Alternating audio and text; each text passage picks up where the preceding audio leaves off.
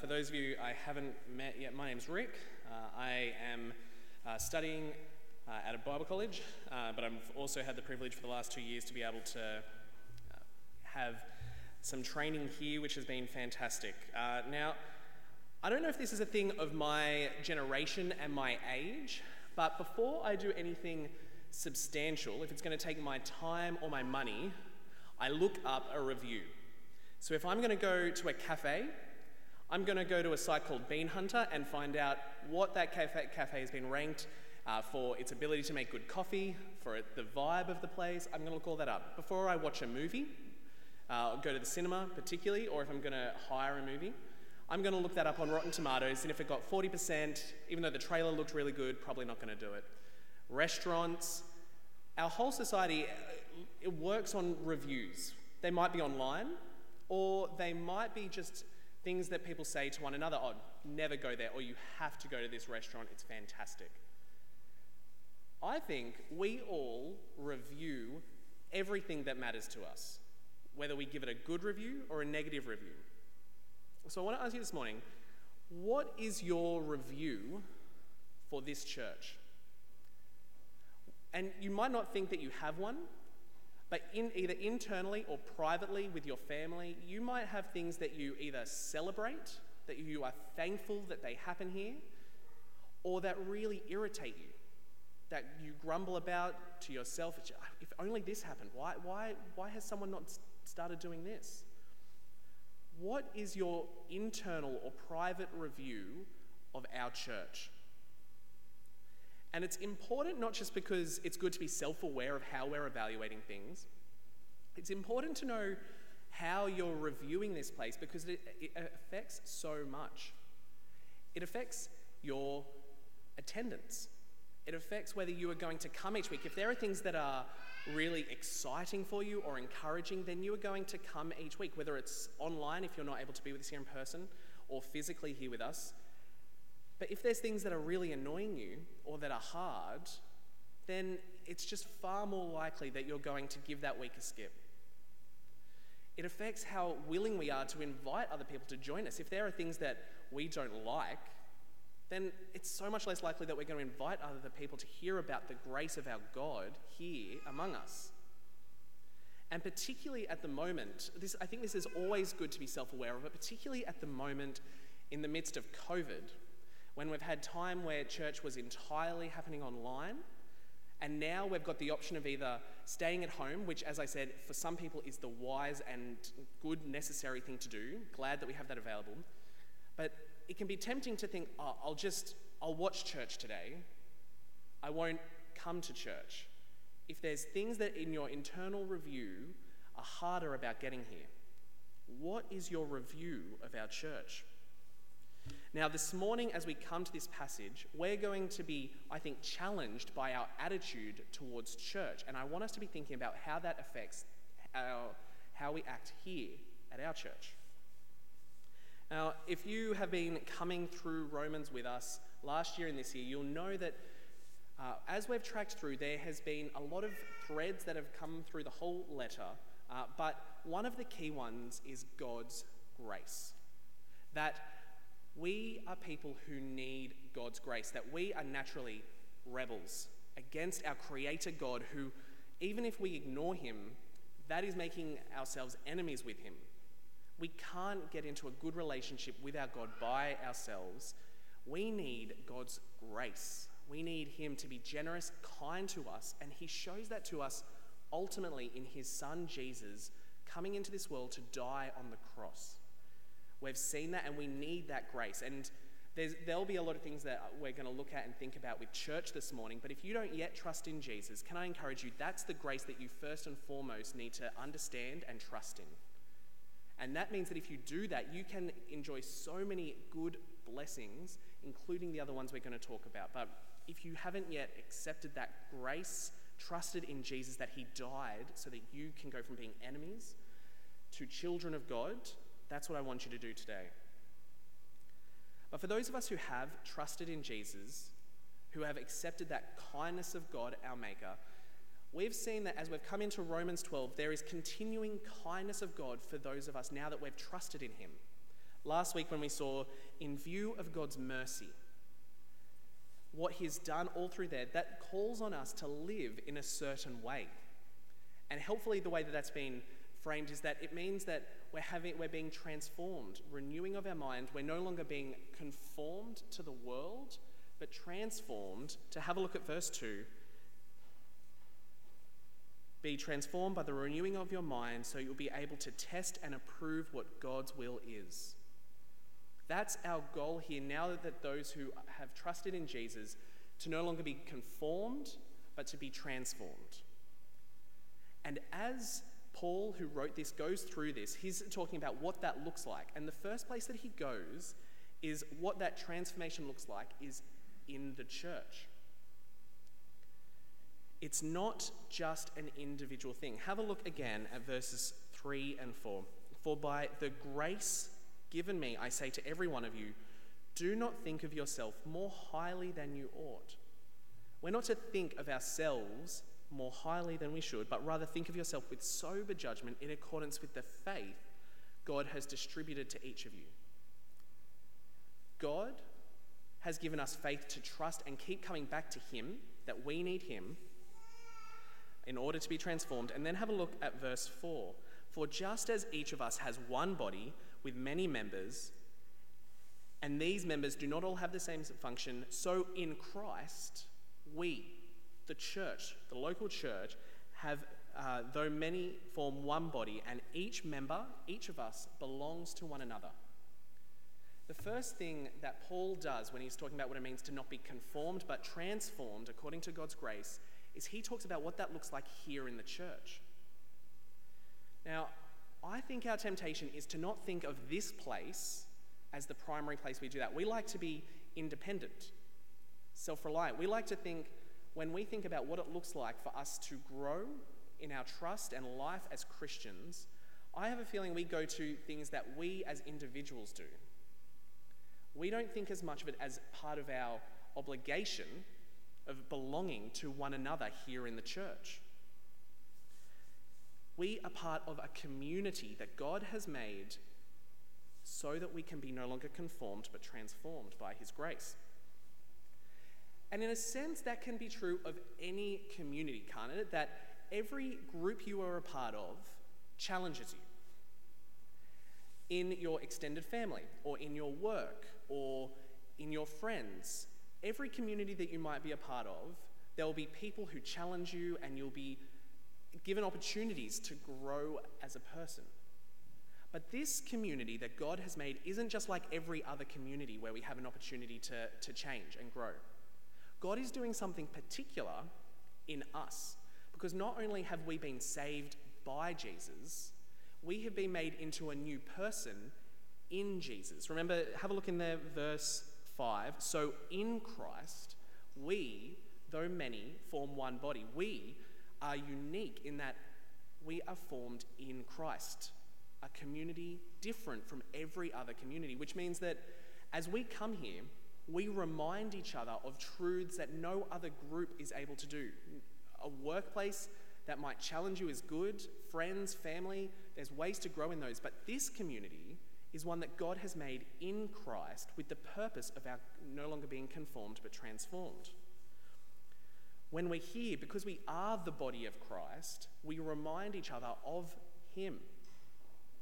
We remind each other every time we're here, we can remember that it is because of him, his sacrifice, his humility, that we are able to be a people, that we're formed into a new body.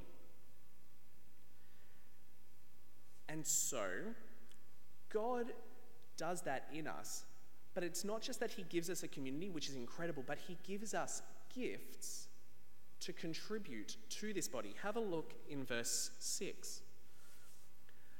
We have different gifts according to the grace given to each of us.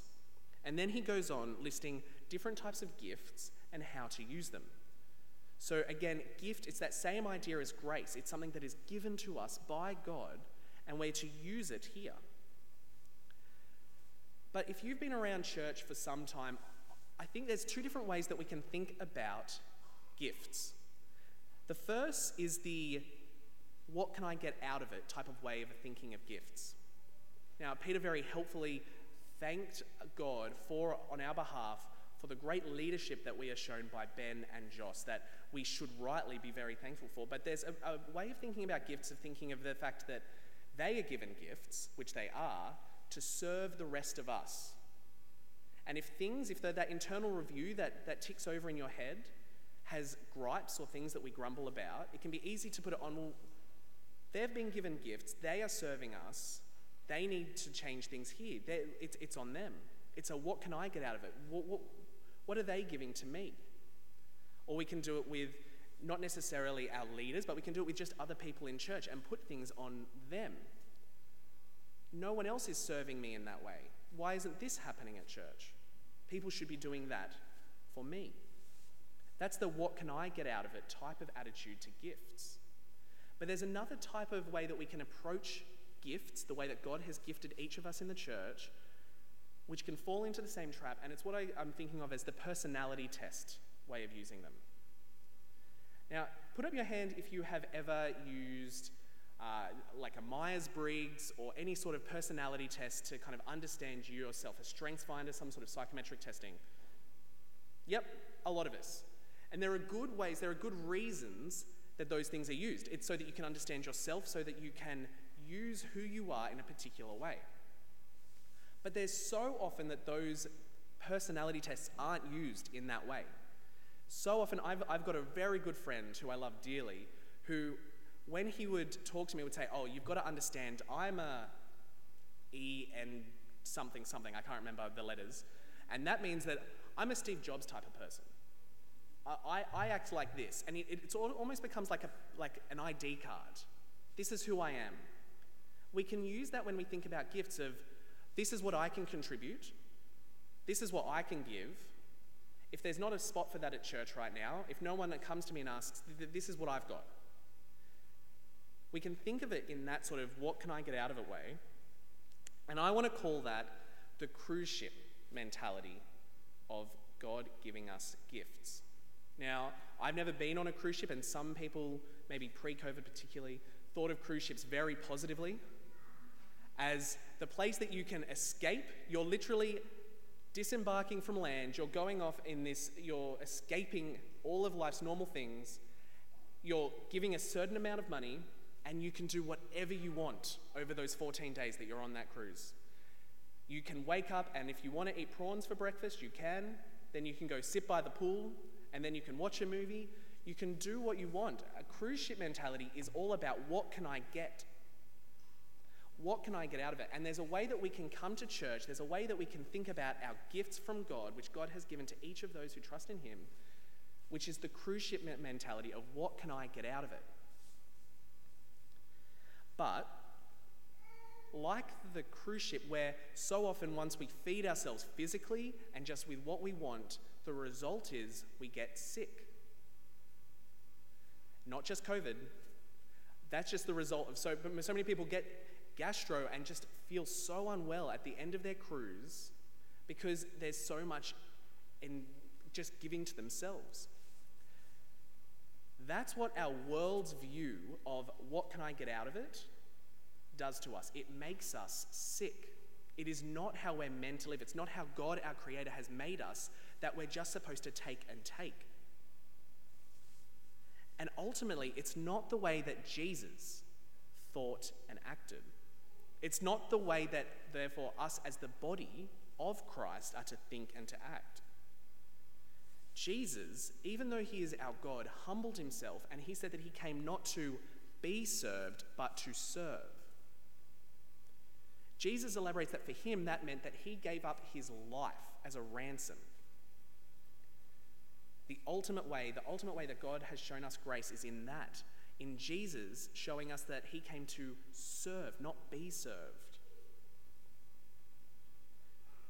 Which means that our service, our using of gifts isn't to be the world. We're not to be conformed to the world and thinking, what can I get out of it? The cruise ship mentality of church and gifts. We're to have Christ-likeness in our way that we think about church. Not the what can I get out of it, but the what can I give. Not the cruise ship, but what I want to say is more like the Navy ship. On a naval ship, there are lots of people who are all given different roles, and in their different roles, they contribute to the whole. They together have a purpose, they have a mission, and each person, though, has an individual part that they have to play in it. No person is unnecessary. No person has nothing to contribute. Every person on that has something they're supposed to do, from the captain to the cook to the cleaner to the button pressing people that I don't know anything about Navy ships. I've exhausted all my knowledge. But every person on the ship has a role that is supposed to be there to contribute.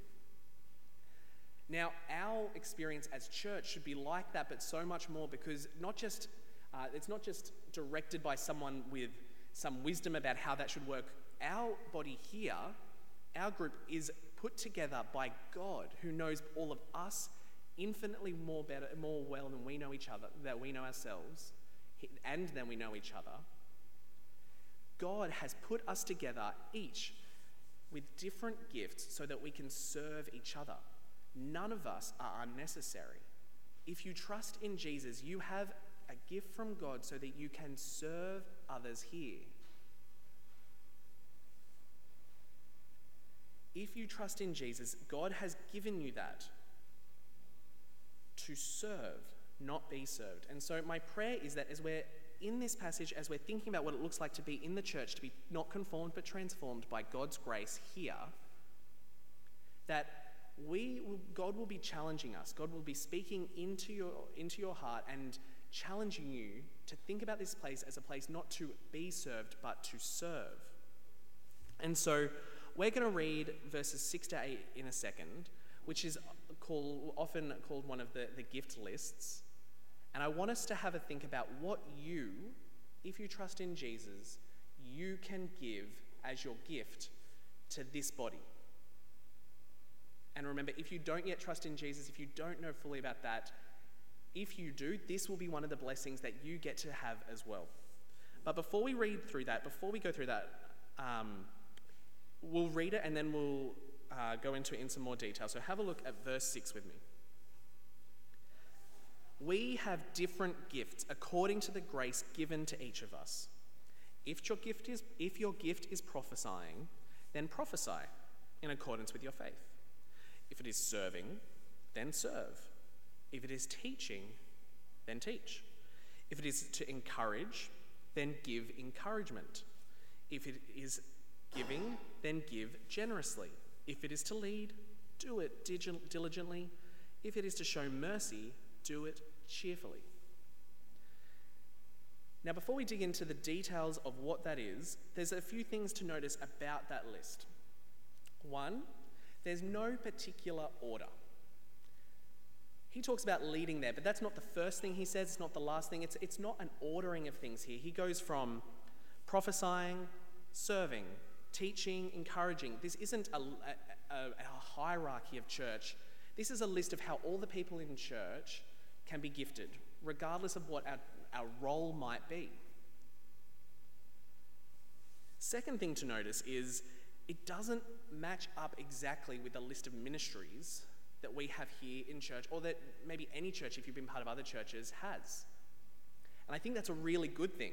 You could think that's a bad thing and, we need to find someone who is going to be on the encouragement team and someone who's going to be on the serving team. But it's actually really helpful that this doesn't match necessarily with all the different roles we have in church. We have music, we have a whole lot of things, we have kids leaders, we have growth group leaders, we have chair cleaners, things that don't exist on this list. But that's really helpful because these are gifts that work in a much more profound way, that are supposed to pervade all those other things that we do. These aren't up the front gifts, these aren't in the seat gifts, these aren't midweek gifts, they're not on a roster, they're not on a roster. These are just things that are supposed to pervade how we do all of what we do at church. If you've been given a gift, use it. Not in a particular role, but also don't avoid roles at church because this list doesn't work like that. Real serving isn't any of those things in particular. It's anything which models Jesus' attitude of wanting to serve, not be served. And it's anything which, again, helps us to not be conformed but transformed according to God.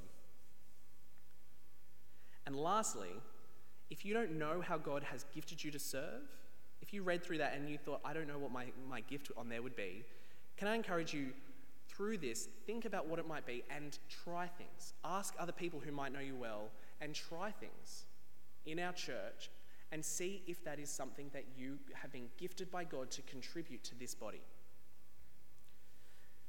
Now, as I said, there's no ordering in these gifts, but I think a way that you could see them is that there's gifts that God gives in words, and there's gifts that God gives with people's actions. There's kind of two broad ways you can understand that. There's gifts of words, of prophesying, teaching, encouraging, and there's gifts of action, giving, serving, acts of mercy. And then there's leading, which doesn't really fit into that list, which proves that that's not how to easily break it down, but I think it's a little bit of both. Leading is words and it's acting. It's both. But we're going to broadly work through those. First, we'll start with words. How does God gift people's words in a way that seeks transformation and not being conformed? Well, have a look at there. The prophesying, teaching, encouraging. Those are all things that people are to use so that they point other people away from the world and to God and to Jesus. Those are all gifts that in our words people use to remind others of God's grace in Jesus. It's anything that reminds people of Jesus' own service.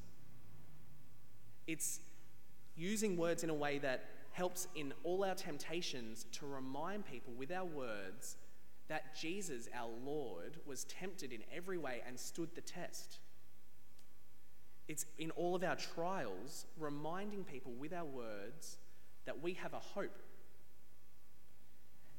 And because there's no strict list here of roles, of ministries, it can happen up the front. It can happen, I think, we often think of it happening in the sermon, and that's true. We don't want to put the sermon aside as it doesn't happen there, but it happens in the Bible reading. It happens in the words of a prayer. It happens as someone is interviewed about how they've been challenged. It happens in the words of a song or before a song as the song leader helps us to think about what we're about to reflect on. It happens in the seats. We can use these gifts of words in the seats as we find out about somebody else's life and we can point them to Jesus. As you welcome someone into church in a way that shows them that you want to serve them. Or telling someone how you've been encouraged by them serving. How you've been encouraged by them showing that they have been transformed. And it can happen during the week as you point people towards Jesus at your growth group. Or you call someone who you missed at church to check in on how they're going. And you again encourage them in who Jesus is to keep persevering. Or you share with someone how God has grown you through a trial or a temptation. All those things are used prophesying, teaching, encouraging, as God is gifting words to seek people's transformation. Now, there are so many examples of how people here at church use word gifts that I have personally been encouraged and challenged, and I think God has grown me through. I'm going to just use one example, but I'm sure you can think of others, and I encourage you to think of other ways that you have been blessed by God through other people's word gifts. But one that I want to point out is I won't say the person's name because I haven't asked if I'm able to, but a lot of you will be able to work out.